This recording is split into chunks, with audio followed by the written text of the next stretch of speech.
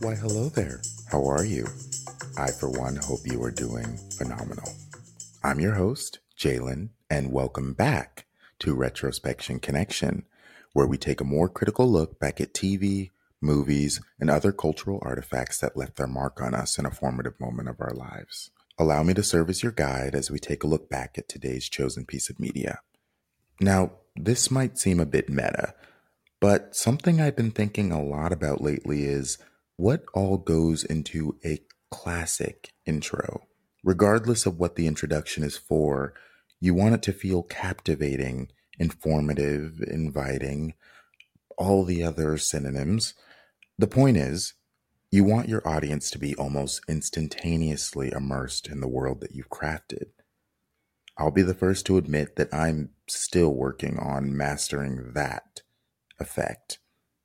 Interestingly enough, today's featured TV show got this part oh so right from the very beginning.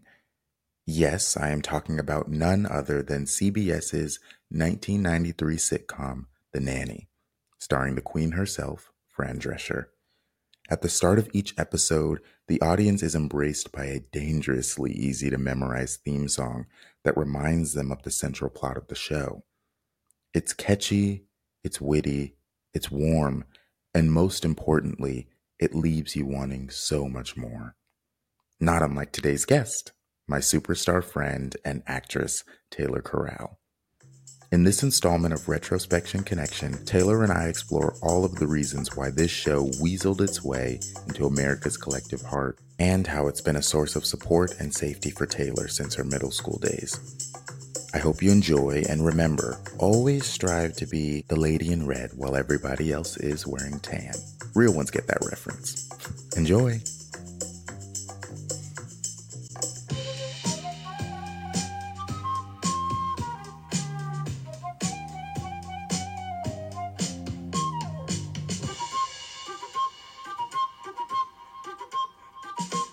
Why, hello, everyone. In the virtual studio with me, I have truly one of the sweetest people that I've ever met in my entire life. And they might disagree, but I am here to affirm that at every step of the way. My friend Taylor is here with us. Taylor, would you like to introduce yourself? Maybe tell us a little bit about you as well as how we met. Yeah, my name is Taylor. God, I don't even know what to say about myself. It's like a job interview, right? You're like, Yeah, what, I'm like, like, what do they mean when they say, what about me? yeah. Um, I'm so sorry. Of course, the first cut. I love it. See, we already got into it. Okay, hello everyone. First, I just want to say thank you, Jalen, for saying that about me. That's very kind. You are also one of the sweetest people I've ever met in my entire life. Jalen and I met, oh my God, how long ago was it? How many years was that? 2019? Was it it's going on 2019? 4 years, almost half Oh a my decade. I'm God. I'm really stretching how Don't long say it that like feels. that. Yeah, That it's makes me fun. feel It's a old. retrospective moment, right? Oh God. So we were orientation leaders together at the college we went to together, which was an experience and a half that was just all summer camp vibes, but with a lot of academic things thrown in the mix. The listeners now are like, oh yeah, these people sound like they were orientation leaders. Their These people energy is a sound, little intense. they were up at 7 a.m. screaming at people. I can see it. Most definitely we were. But it was a pleasure meeting you in that way. And I'm so glad that we have reconnected, partially due to this podcast, and Me that you're here with us. too. Yeah, it's been one of my dreams to be on or make a podcast. So I'm actually like you're like helping me check off an item, but like I will check it off multiple times with you if you want me to. Wait. First of all, I would love to have you on multiple times in the spirit of maintaining and building connections with people. But I'm so glad that I got to be a part of this journey for you. I would have loved to be featured on somebody's podcast. I still would love to if anybody's listening and has a show that they'd like me to be featured on. You're like, just Um, because I have one doesn't mean I don't want to be on yours. exactly. So half of your dreams, Yes, podcast related, are fulfilled. So yes, yay. my podcast dreams. So, opening question that I like to ask all of my guests. How would you describe your relationship to popular culture or popular media growing up? So I was very ingrained in popular culture and media as a kid. I was the kid that got home from school and ran to the TV and was like, is Sweet Life on? Is SpongeBob on? Like, whatever thing was on, like, I was in front of that TV watching it. I'm not that way as much now, but like as a kid, I was always just up to date on every single TV show possible. So it was like a defining feature of my Got it. upbringing. Why do you think that was? Do you feel like there was something unique about your household that really made you gravitate towards watching TV, watching movies? I'm not afraid to get a little vulnerable. I didn't have the best upbringing in the world. I didn't have the closest family life. And so I think for me, television and media, not just television, but movies, books, regardless of what type of media it was a form of escapism. And I just sunk my teeth into it and I was here for it. And I think that was, yeah, largely in part because of just the family life that I had. Um, mhm. I've had two guests thus far, and it seems like there's a recurrent theme of like escapism as a reason for really going in deep with your love for media and like TV and movies in particular. How do you feel like you used TV and movies growing up to see yourself somewhere else? Jumping off of what you said, I do think there's a reason that a lot of people lean into media for escapism. And I'm an actor for the listeners out there. So I've done some reading and studying about catharsis through theater, um, which kind of revolves around seeing somebody on the screen crying and in pain, feeling an emotion that you won't allow yourself to feel, and being able to experience that through a character. And I can't remember what technique guy that is. I'm sure somebody out there is screaming at me. But Somebody profound and old and probably dead. yeah, while there's this catharsis that comes from media, I think there's also the escapism that I leaned into of like, God, I want that in Hmm. some way. And so getting to see the people on the TV screen, the movie screen, the book pages experience something that I so badly wanted to, I could live through them. And I suppose that does relate to catharsis in a more positive way, where it's like, I want to do this, but I can't right now because I'm 9, because I actually, no, that's the reason, because I'm a child and I have no control over my own circumstances. So it's Yeah. so easy and beneficial to lean into the characters that you see on a screen. And I think I definitely did that. It sounds like there was this aspirational element to watching TV and Yes. movies at that time, which I can certainly relate to even now, but like certainly as a kid. Because you're right, there's not a lot of agency or autonomy that we have, growing up in somebody else's household under somebody Hmm. else's rules. Even the channels that we watched were pretty Controlled.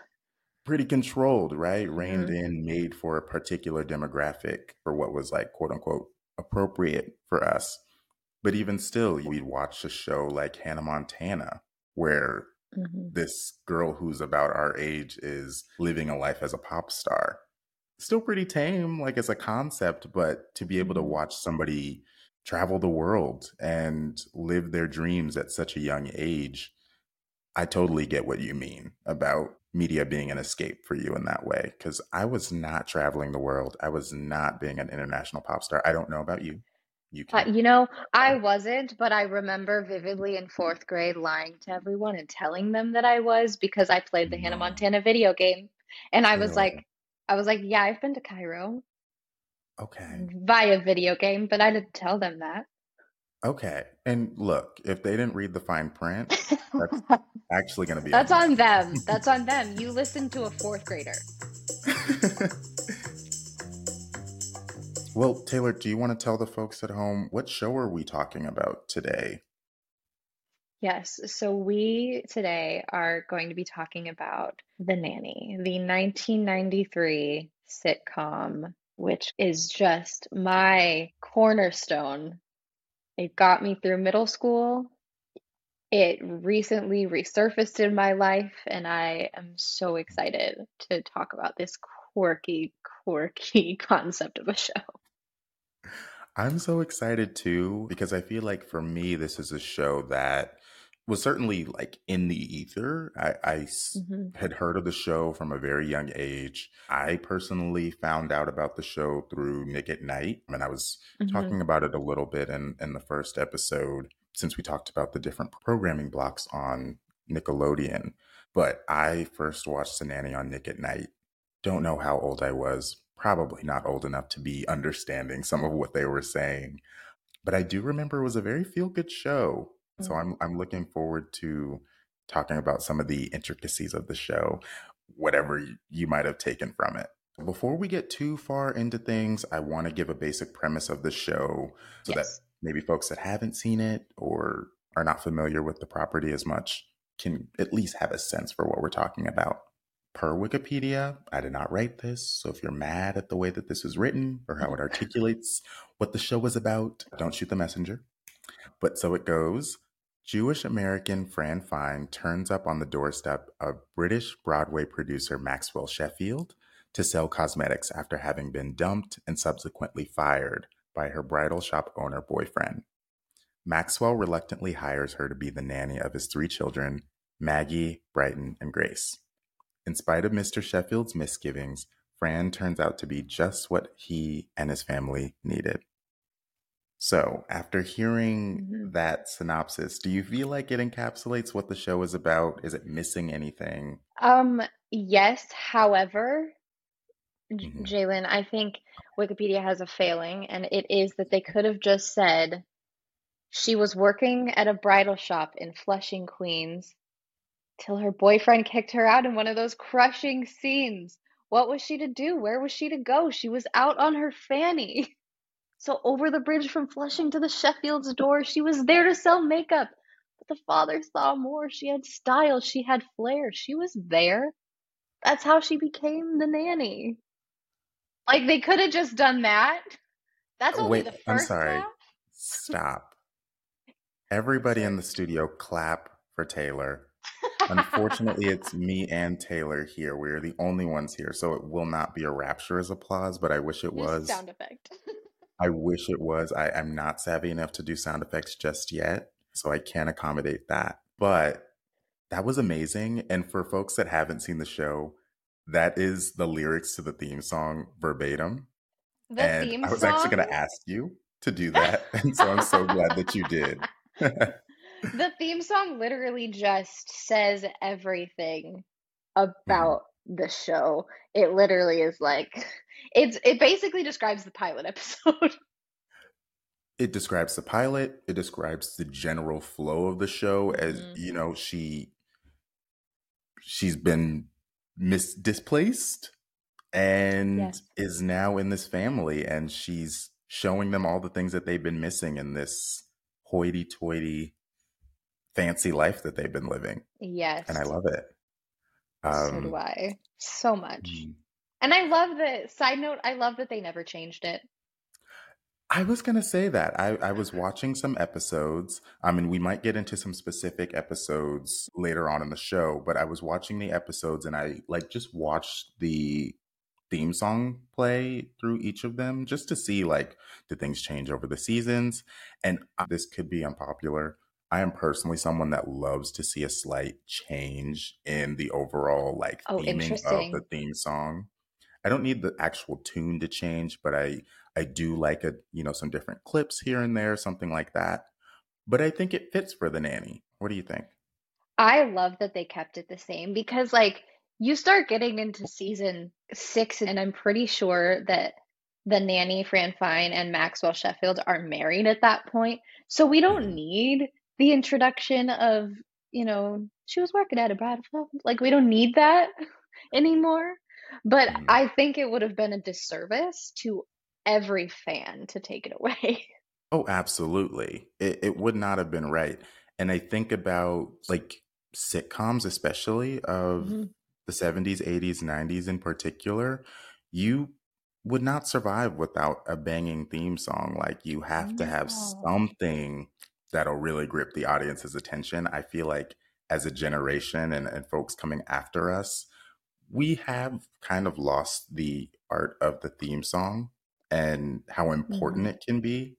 Either like the creators of the show, like the theme song is already made to be about 3 seconds, or we just press skip intro and we don't experience it anymore. But we need That's to so talk about that. true. Because I can still remember the theme song to Dragon Tales. I can still remember the theme Oh, song to Full House. I oh can still man. remember the theme song to Drake and Josh. Like, those all just live rent free in my head all the time. And that Yeah, doesn't happen anymore. And I really think that skip intro is the best and worst thing. And it that is why. totally is. Yeah, I think of it as like a necessary evil. Um, Hmm. Is it a net negative in the media space? Sure, I can concede that, but I do feel like it does serve its purpose. Sometimes I don't always want to hear the song. I've heard it in Hmm. reruns a million times, and maybe I don't want to listen to it. But would the world be a utopia with theme songs required to be played? I think so. I think there's a good Hmm. argument to be made for that. Absolutely. We're funny. We're funny together. I enjoy this. I was gonna say, like, I'm so excited that we're like being able to engage with each other like this. Yeah. I love it. 'Cause I used to do stand up. Fun fact. that totally tracks. So we're talking about the nanny, and I'm excited to talk to you more about it because it seems like you have a really personal, intimate connection to it. So let's really get into the weeds. What is your relationship to the nanny? Why were you watching it as a child? Like, where are we at now with it? Give me that story. Yeah, so I don't exactly remember the day that I started watching The Nanny. I Mhm. almost wish that I could, but I know that it was sometime in middle school. And middle school is a bad time. It just is a bad time. No, I don't you're care not who you serious. are. You know what I mean. Yep, Everything about middle absolutely. school is just hard and weird, and your body's changing. You're just like trying to figure out how to be a person. Mhm. And somehow I just started watching The Nanny, and it wasn't like my family watched it. It wasn't something we all watched together and sat on the couch and we're like, let's watch The Nanny now. It was something that I found and was mine. Like, I would, because you talked a little bit about how it was on Nick at Night, and it was also on TV Land, I think. So I remember setting my DVR to record any and every episode of The Nanny possible, especially because sometimes it was on at like midnight and I gotta go to school the next day. It's a Yeah, school night, so I can't no stay up. self-respecting child is up at that time. Exactly. But I set it to record all the time and I just started like blowing through these episodes and there was something about the nanny family Mhm. and the female characters that I just really latched onto. And I don't know that I would have had the wherewithal to describe that at the time, No, no. but in retrospect, Whoa, what a good word. I What a got good you. word. It's a great word. Somebody should use it for a podcast title. I'll Um, write that down. but seriously though, like looking back, it meant so much to me and was exactly what I needed in the moment. Specifically, just the family dynamic, the family as a whole, the three kids, Fran herself, Maxwell. the butler, Cece, they all got into such crazy shenanigans. But at the end of the day, there was no doubt that they all loved each other. I mean, maybe there was some doubt with Maxwell loving Miss Fine, but that was a whole plot point, so it's fine. Yeah, that was a part of the That's show. It was that's a a part whole of it. thing. Especially, I think, for Fran and the kids. She Mhm. truly loved them, and as much as she was their nanny friend, like I truly think she loved those kids as a mother. And I think Oh. at a fragile age that I was, I mean, I was around Maggie's age, so the young teen. Mhm. I think I was a little bit younger, but still, I related to that character a lot because Jalen, I was not cool in middle school. I was, That's insane because you're so cool now, and I don't even mean that in like a "oh, you're so cool." Like you're actually one of the most cool people that I've ever met. Jalen, that's very kind of you to say, but I do feel like the coolest people come from just the most awkward, like Yes. out of phase, like weird existences. And that was me in middle school. I didn't have a lot of friends. I liked school because it meant that I wasn't at home, but when I was at home, I was watching the nanny, so I would be okay. It Mhm. would all be fine. Like I was not cool. So I related to Maggie's character a lot, and her relationship with Fran just made sense to me Yeah. and provided me with a I want this type of family when I'm older. It gave you a model to Yeah, sort of aspire to, getting back to that aspiration theme earlier, right? exactly, exactly. And even now when I watch it, because I recently started watching it again with my cousin, because we found out that we both watched it and just never talked about it. I swear so many people have watched The Nanny that are our age range and just never talked about it with each other. And all of a sudden, in like 2023, we're all like, oh, wait, you also loved Fran Fine? Yeah, we're all The answer Nanny is yes. truthers. We really are. So I started rewatching it with my cousin, and it's just been so fun because I'm looking back at all these like childhood lessons that like really meant a lot to me that I didn't realize at the time. I mean, so you said that there's so many of us in our generation that have watched the show, but we've never really spoken up about it up until maybe recently. Do you Mhm. feel like The Nanny is like a guilty pleasure? Maybe, is it? I'm I don't not know. I'm guilty asking at you. all. I No. don't feel an ounce of guilt, but maybe for some people it might be because it's kind of zany and it's from the 90s and it's like it's a little campy. A little? I knew you A were gonna li- say it's Come on. campy. It's campy as hell. It's So very maybe campy. They really leaned into we're a sitcom. And hmm all of them do, like all sitcoms do, but like I was just watching some episodes and there were just moments where I'm like, oh, this is a theatrical production. You know what I mean? Like they really embrace the fact that this is being recorded in front of a live studio audience and yes. it adds something to the show. And so, yes, very camp, very traditional sitcom. And I think that's why it's maybe lasted so much in your heart. I love a good self-aware sitcom. Like there Mhm. are sitcoms out there that like don't break the trope of I'm going to talk about exactly what's happening in this show and the audience knows and I know, but the characters don't know, you Mhm. know? And Mhm. I love that. Like there's literally this isn't one that I've watched recently, but there's an episode where Fran meets like an older nanny who's Mhm. like been doing it for like way longer than Fran, but she has the same story and she starts saying the lyrics of the theme song as just lines to Fran. And Mhm. Fran's like, oh my God, my life is flashing before my eyes. And it's like, that's because it is, because she's just saying the theme song. But I love a good self aware comedy like that. And so I think you're so right. They leaned into it so hard. Well, that reminds me, I feel like they do this, especially with Fran, who's like the main character. I like that they allow her to be silly, be zany, be Like ditzy. ditzy. Ditzy. Hmm. They allow her to be ditzy, but she's also not stupid. And that's what I wanted to say. There's a distinction between being ditzy and being stupid. And I like how very early on in the show, they do not establish Fran as a stupid character. She's very Hmm. self aware of her position in this family, in the world at large. She knows how she's perceived.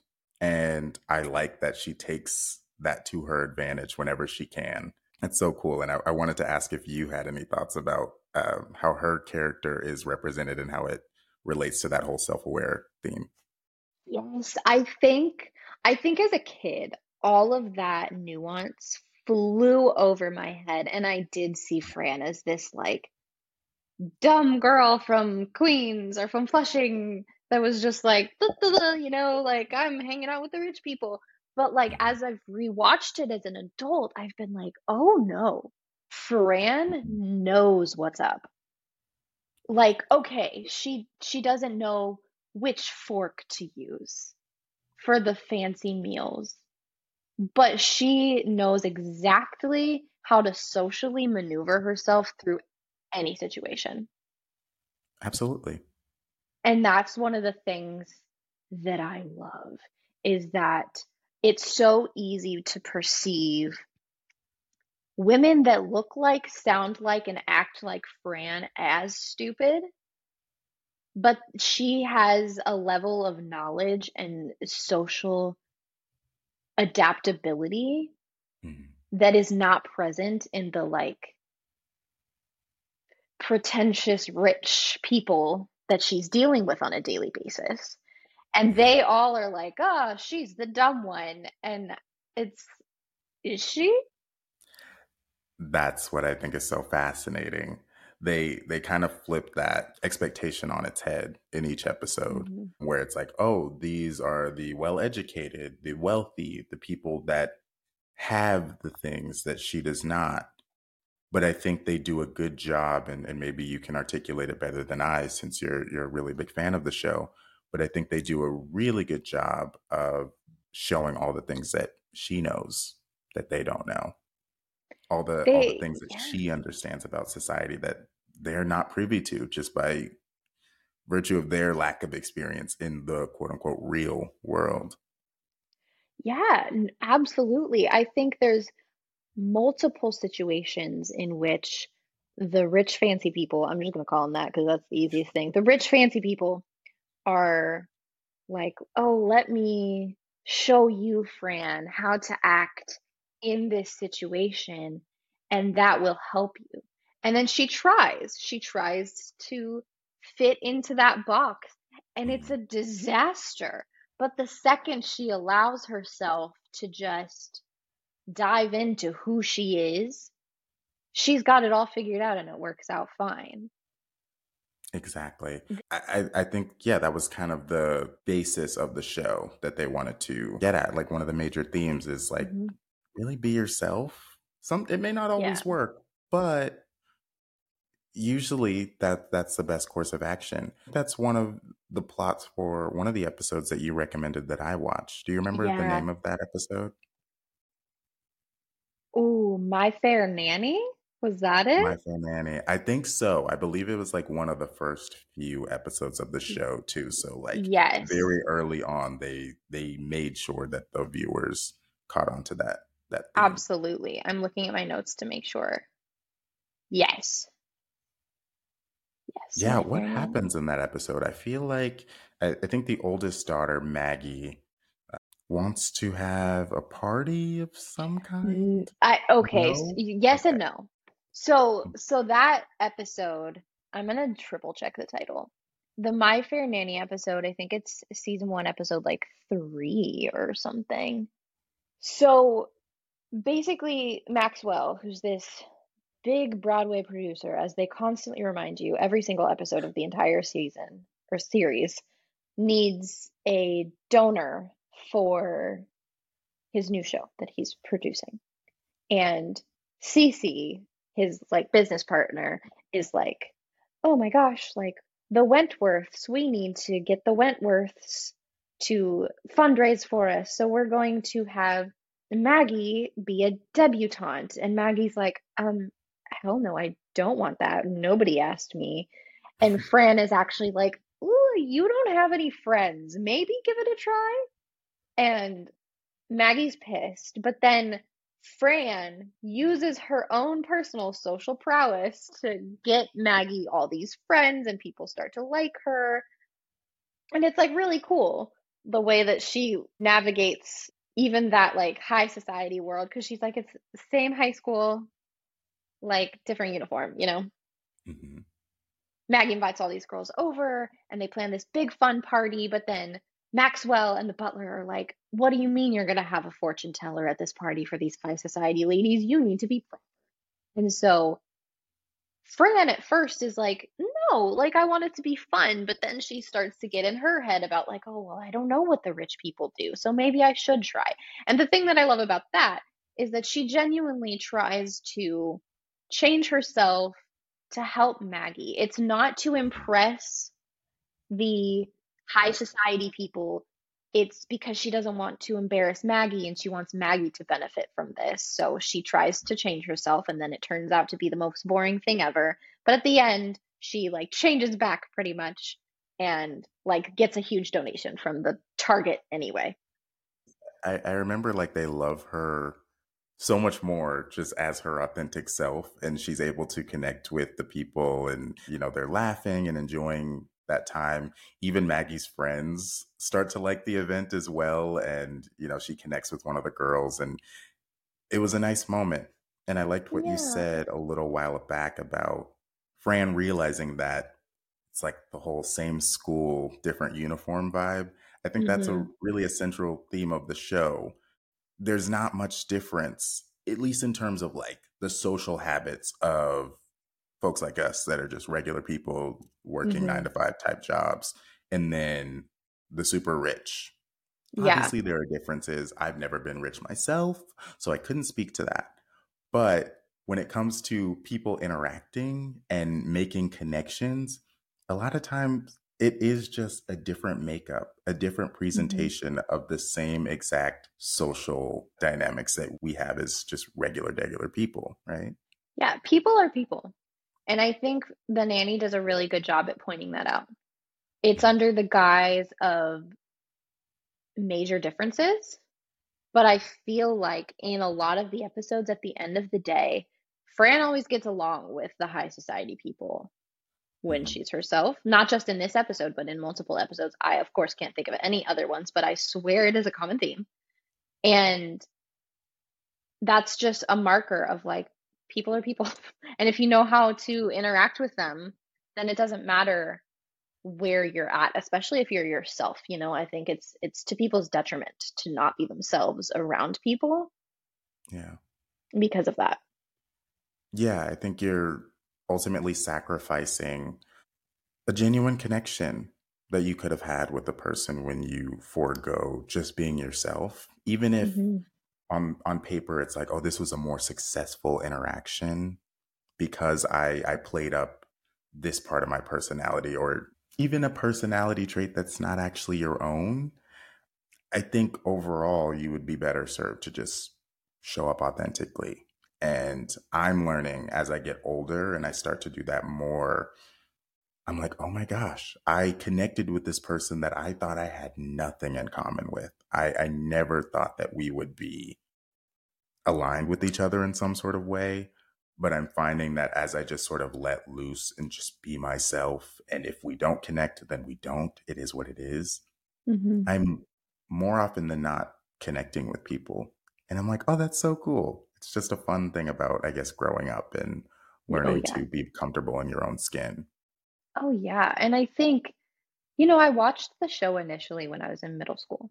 So, like I said earlier, a lot of those core themes went Mhm. over my head, but that doesn't mean that they like didn't make a U-turn, come back, go in my ears and stuff themselves in the back of my brain for them to Mhm. like resurface when I needed them. I always look at the nanny really fondly for showing me how to be a person, but to be a different kind of person as well. Like, you don't have to fit into the mold. And I didn't. I was weird.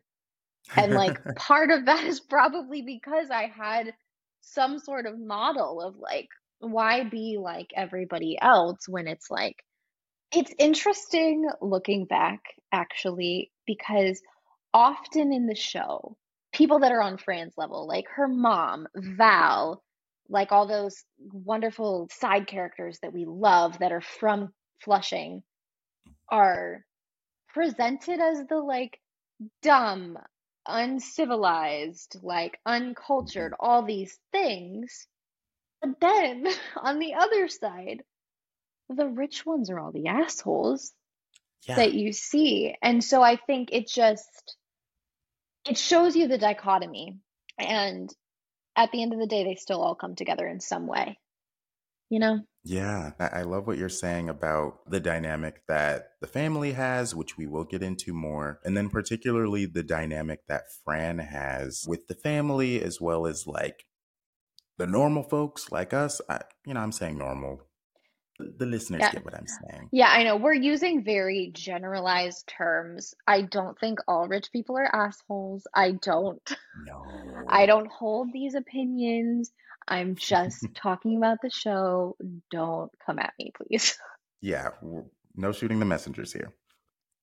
But I think the show, and this is coming from somebody that has virtually no experience with the 90s, but I feel like the show is very 90s coded in the way that Fran is positioned. I feel like if this show was taken on today, my guess is that she maybe would not have gotten along so swimmingly with people of like a different socioeconomic class. Not that she would have been rude to them or anything, but like there's a way that she's able to engage with them and like still be light and fun Hmm. without any major sort of animosity for Yeah. the wealth that's displayed in front of her every day. I was wondering like if you had any thoughts about that. I think the 90s was the perfect time to have this show because you're right. I think just the climate of the world is just different. When you think about it, 1993 to 2023, that's Mhm. what, 30 years. 30 years. So a lot has changed in the way No. that I know, not to state the obvious, but a lot has changed in the way that people interact with each other of different socioeconomic backgrounds. A lot of things have changed in the way that women are represented and talked about. Yeah. Like, just so much has changed that it's like that show belonged in the 90s because it was able to be what it was. Yeah. It would be a different show now, completely. And like, we could go into the more problematic side, but honestly, it's one of those things where it was in the 90s. They didn't know they were trying. I forgive them. I think that's a big part of what this podcast is, being able to look back at shows and movies from the past and acknowledge the things that are not maybe representative of our time, Mhm. which a lot of it is not going to be representative of our time. That's okay. Oh, for But it's sure. fun to look back on together. One fascinating like one-to-one example that we can also pull from the 90s is like the Fresh Prince of Bel-Air. That's a Hmm. similar concept that was also released, I believe, in 1990. So for folks that maybe haven't seen the show, the Fresh Prince or Will is sort of like a transplant to Beverly Hills. He ends up moving in with his family that lives in Beverly. Was it Beverly? It's Bel Bel Air. Air. Oh my God. Jalen, It's in the name. Oh my goodness. Jalen, please don't cut that out. Everyone needs to know that happened. I will keep it. I will keep it. Thank you. He's a Bel Air transplant because he goes to move with his family in Bel Air after he gets into some trouble back home in Philadelphia, I believe. West But that's Philadelphia, born and raised. Is that where he was born and raised? I need to listen to the theme song once more. West Uh, Philadelphia, born and Born and raised. raised in the playground is where I spent I most of my spent days. most of my Okay, days. next episode. Okay, so we um, are pros at theme songs, is what that yes, podcast we has showed us. we are theme song people. We need to form a community. But let's see. So I think it's an interesting comparison between The Nanny and Fresh Prince, especially because I don't know if you know this, but I believe in 2021 or so, they actually came out with sort of Hmm. a different take on the story of Fresh Prince.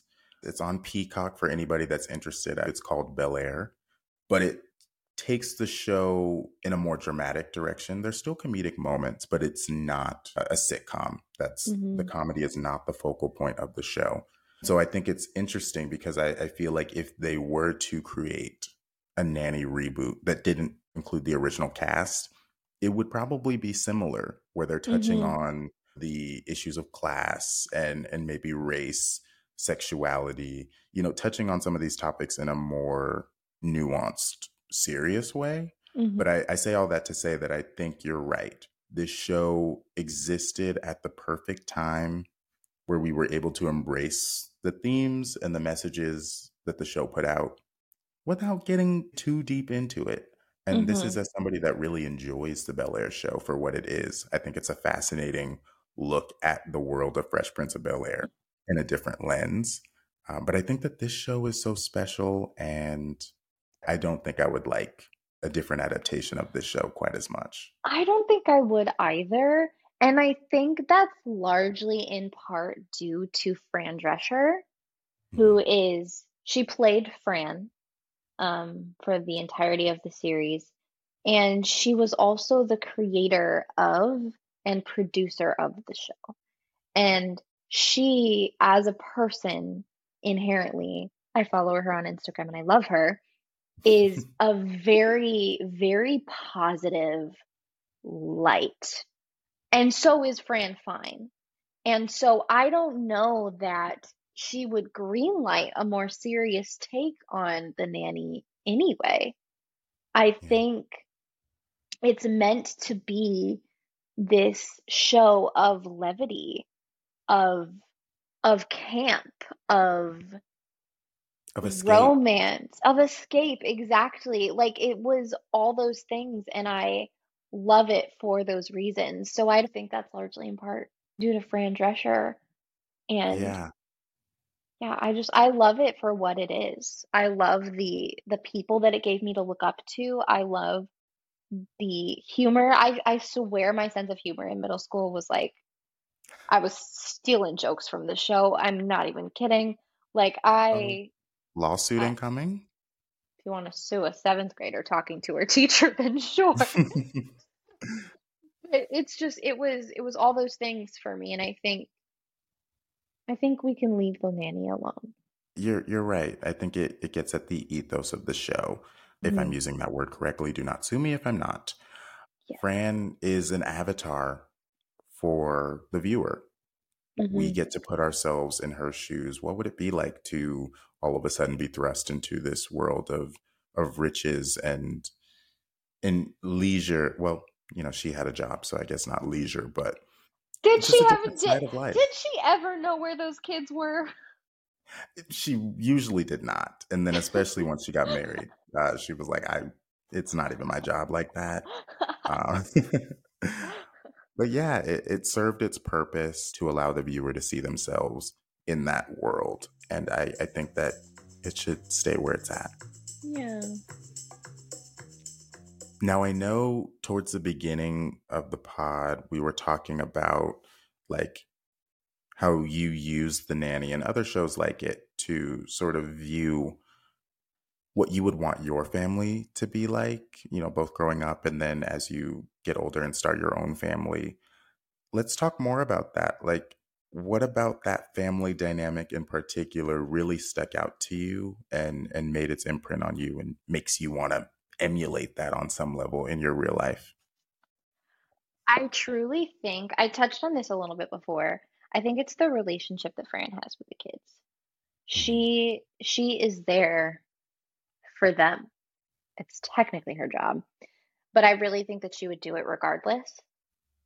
There's something about her relationship with all of the kids individually as well as a collective that is rooted in love and care and just unconditional support. She wants Gracie to develop and get out of therapy, Yes. which we could talk about, but at its core, she just wants her to be okay.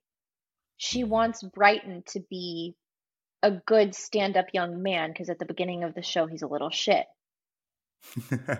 She wants Maggie to flourish in the way that she knows that Maggie can.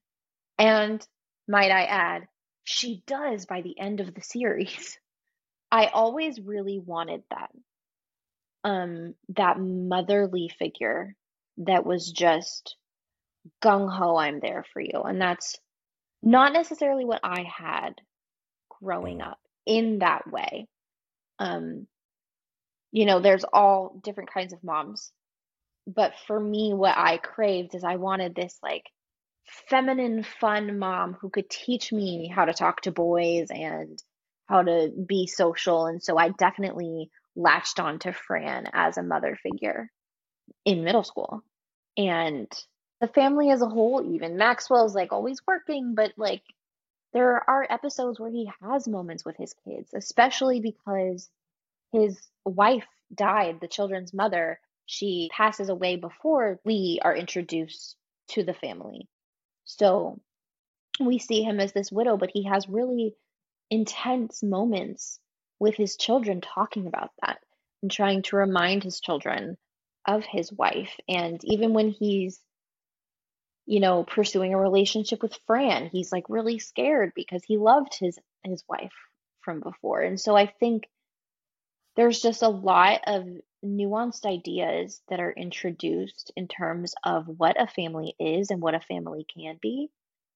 mm. And I mean, I know that they're a straight family. Like it's like Fran is a woman, Maxwell's a man. But for me, as a queer person, I'm a lesbian, everybody, I just was like, there's more than one way to have a family. It doesn't have to look a certain way. And it can be this beautiful blended thing because Fran just kind of gets thrown into all these children's lives and is like, you're kind of their pseudo mom now. Yeah. But the way that it works out is just really beautiful. And I just really love it. And honestly, I do. I want a really loud, boisterous family because I didn't really have that growing up. And I just want that. And I saw that in like the nanny and Fran and her family, especially just being like loud and like obnoxious. And like I kind of loved that because I didn't have it. So beyond the like really intense metaphors that I just gave, it's also just like I want a fun family like that, that just like they love each other. Oh, And Taylor, yeah, you're gonna have that fun family. And I just know I hope that so. from knowing you, Oh, you are going to imbue that energy into your family. And I think it's gonna organically come from them as well. So I have no doubt that that's gonna be mm, what you have for yourself. thank you, Jalen. You're welcome.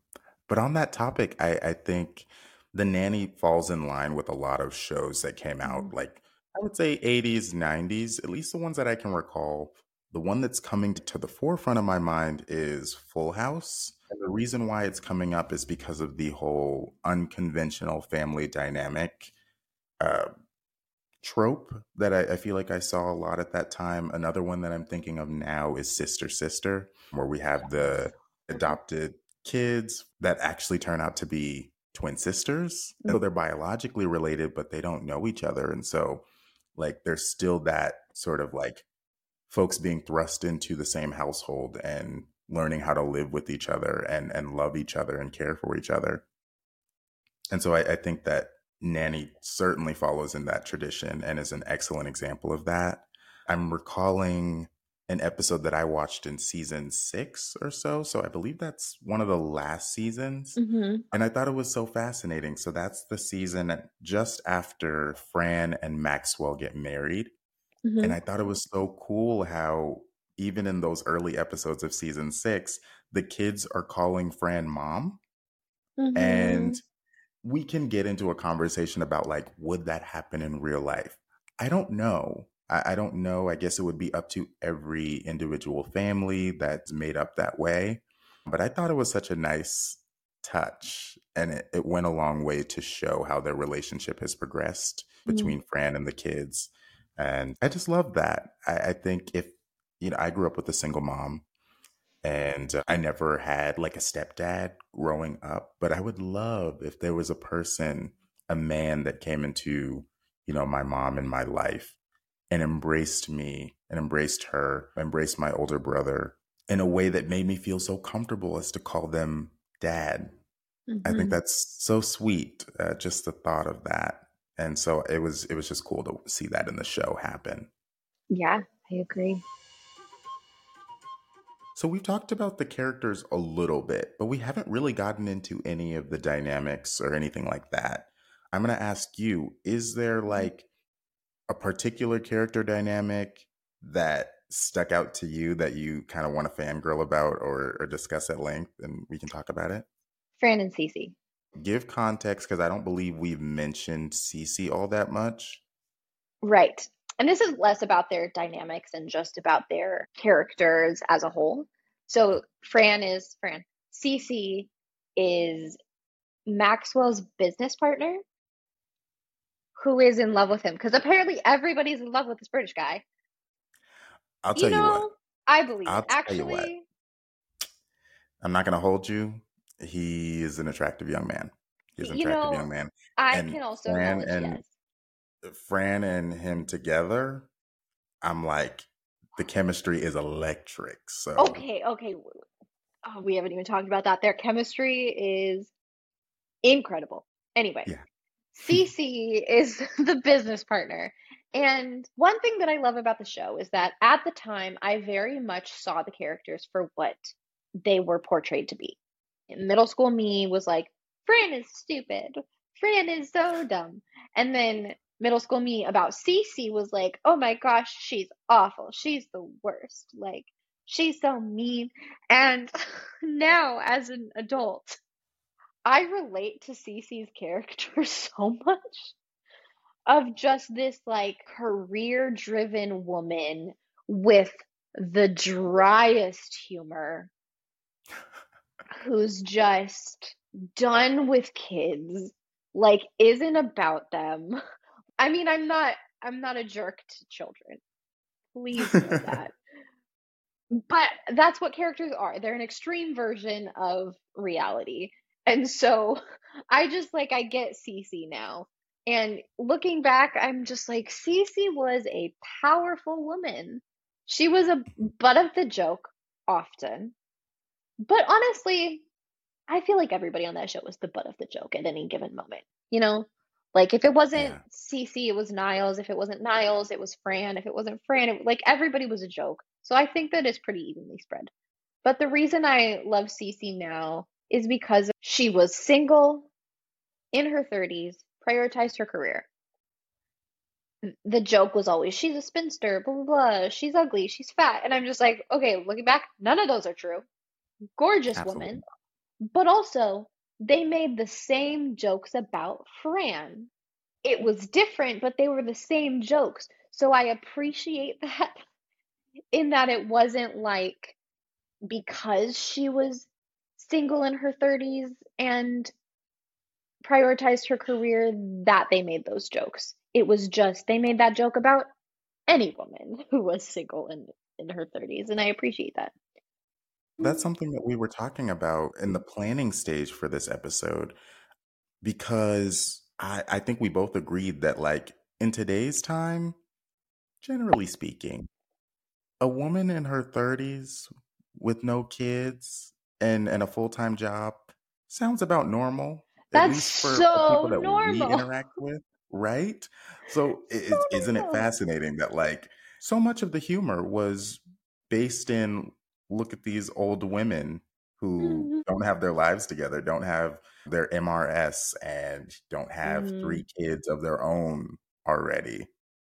and I enjoy that by the end of the series, they were all kind of fulfilled, which kind of Hmm. just makes me happy. Like Cece and Niles was the best enemies to lovers plotline Hmm. ever. Fran gets to marry Maxwell and have these children, as well as a couple of her own. And it's just like, it's kind of nice that they fulfilled all that. And I think this is where the self-awareness comes back because I guarantee you, Fran Drescher, the creator of the show, did not think any of those things about women that were single in their 30s. But that's the point of a sitcom is to Hmm. take these ideas and explode them, Yeah. you know? And Hmm. so, of course, as a middle schooler, I'm sure I believed some of these things. I'm sure I did. But now looking back as a grown person, I'm like, oh, I get it now.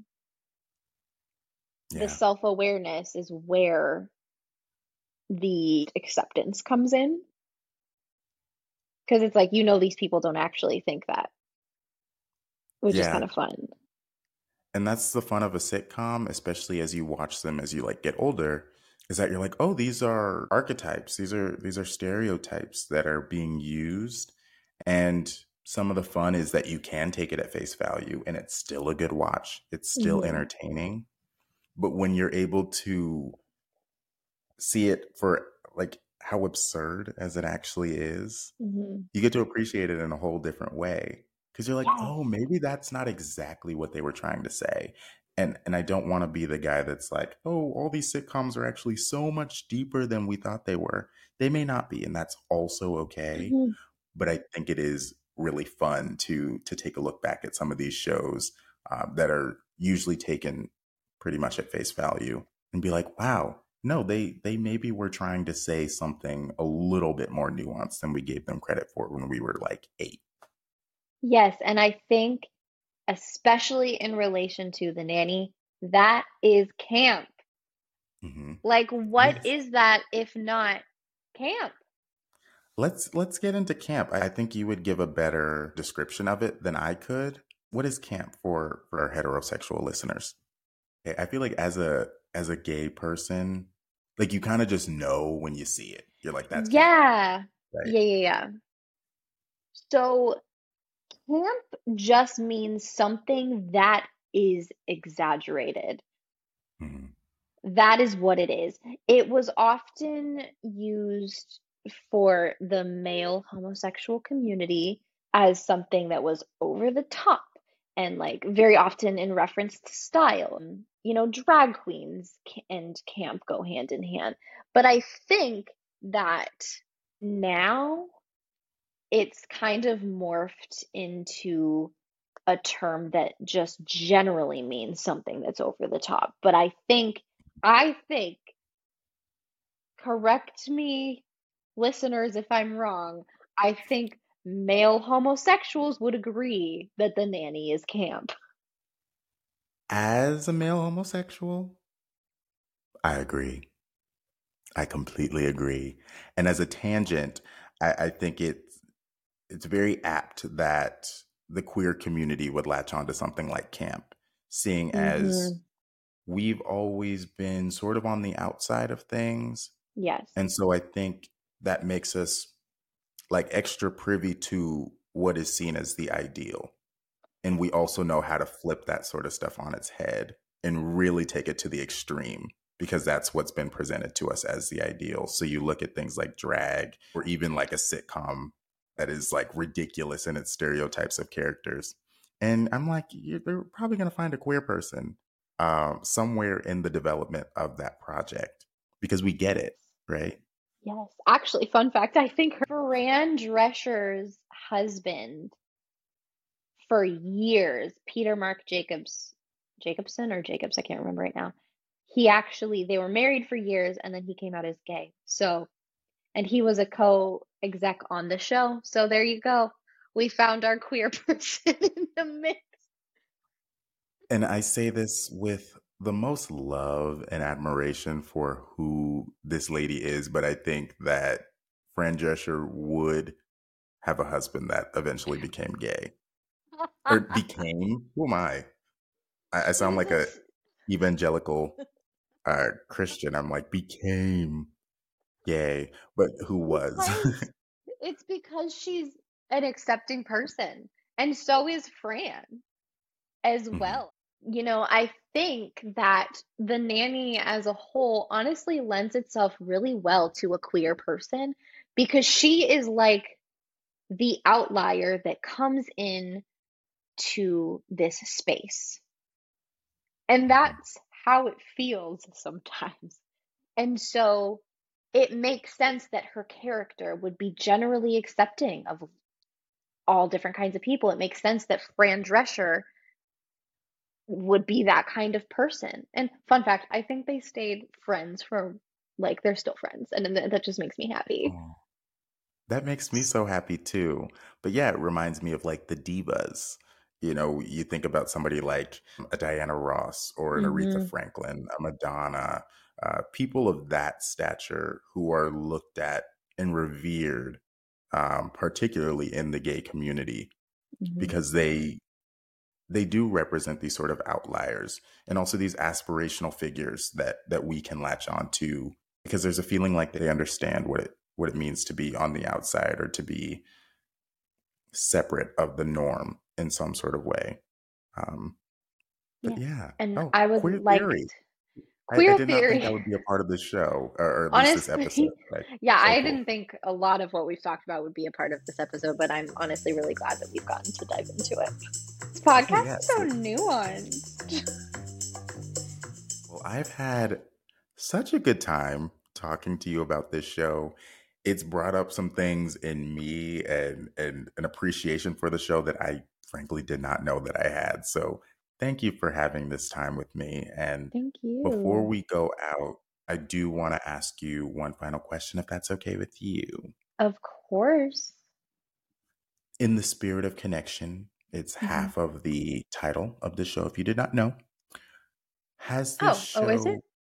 show? eh, Yeah, yeah, yeah. Yeah, yeah. I'll get you a shirt before you leave the studio. Oh, yes. Thank you. um, let's see. Has this show been a source of community for you? And is it important for you to share your love for this show with other people? You know, during the pandemic on TikTok, all of these people were all of a sudden posting about the nanny. Mm, And that's when I had this realization that I wasn't the only one who deeply loved this show and these characters. And like at first I was like, I've been watching The Nanny since middle school. But then I kind of got over that and was like, how cool is it though that there's all these people that love this one thing? mhm. And that's when, I started that rewatch with my cousin because we just randomly were like, you like the nanny? Like we were the Spider-Man meme where we were like pointing at Yeah. each other and we're like, wait, what? Like, and we started the rewatch and got to kind of experience that all over again. And I think at the end of the day, the nanny just feels like coming home and getting wrapped in a warm blanket of nostalgia. I see the living room of Maxwell Sheffield, and I just am like, yep, that's familiar and that's comfortable, and it just makes me happy. And I just Wow. love, yeah, I love getting to experience that with everyone. I love that. And that's cool because on a different level, I want this podcast to feel a little bit like that. I want it to feel like wrapping yourself up in a nice blanket and feeling like you're in community with people that understand you.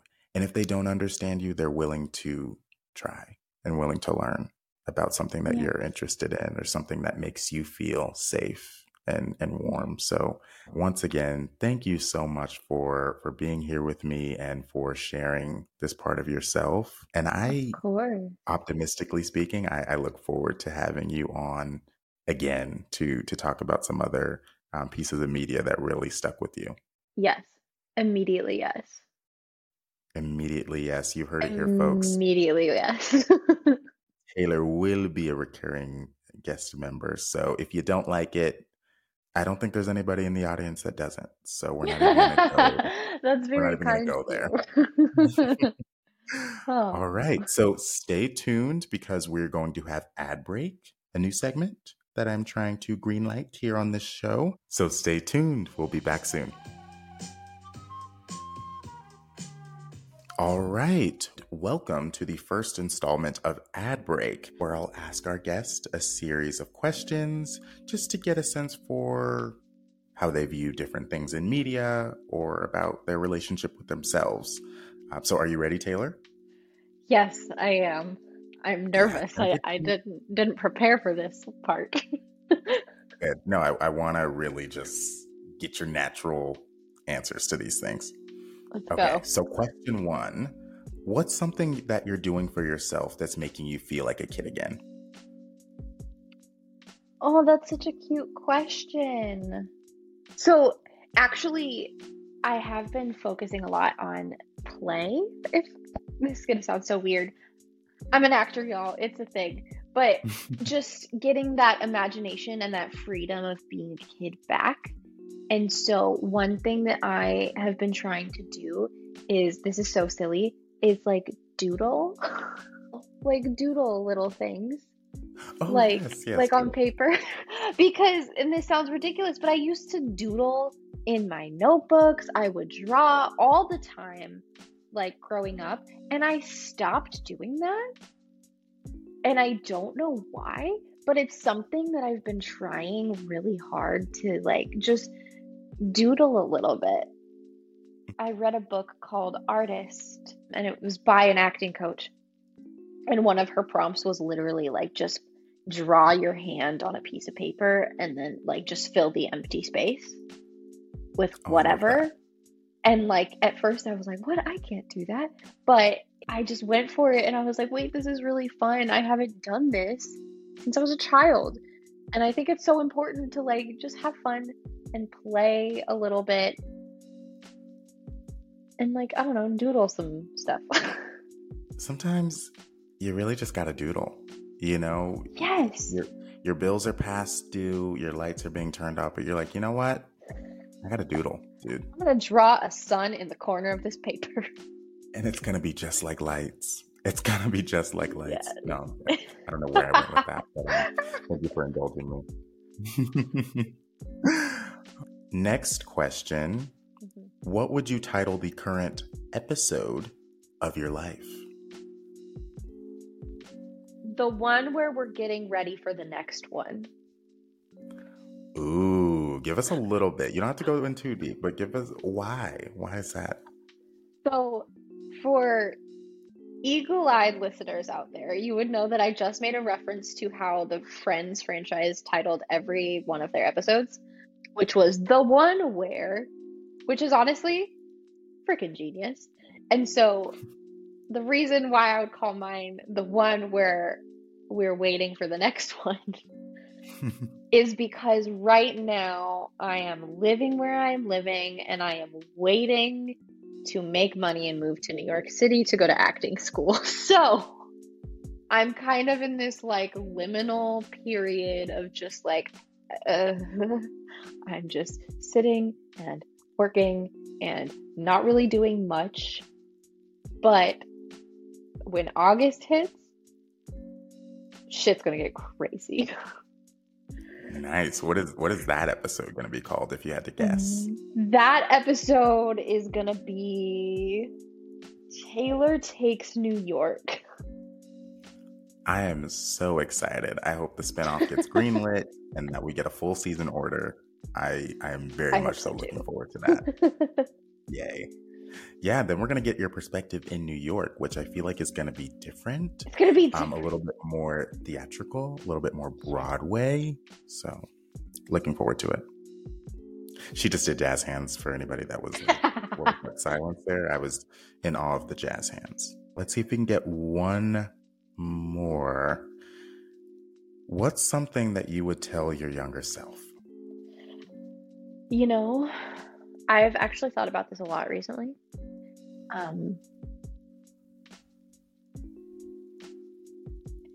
It sounds cheesy, but The cheesier the better. it's going to be okay. And the reason I picked that is I want to sit myself down and take her by the hand and give her a hug and say, this is hard. This is hard. It's not easy, but one day you're going to grow up.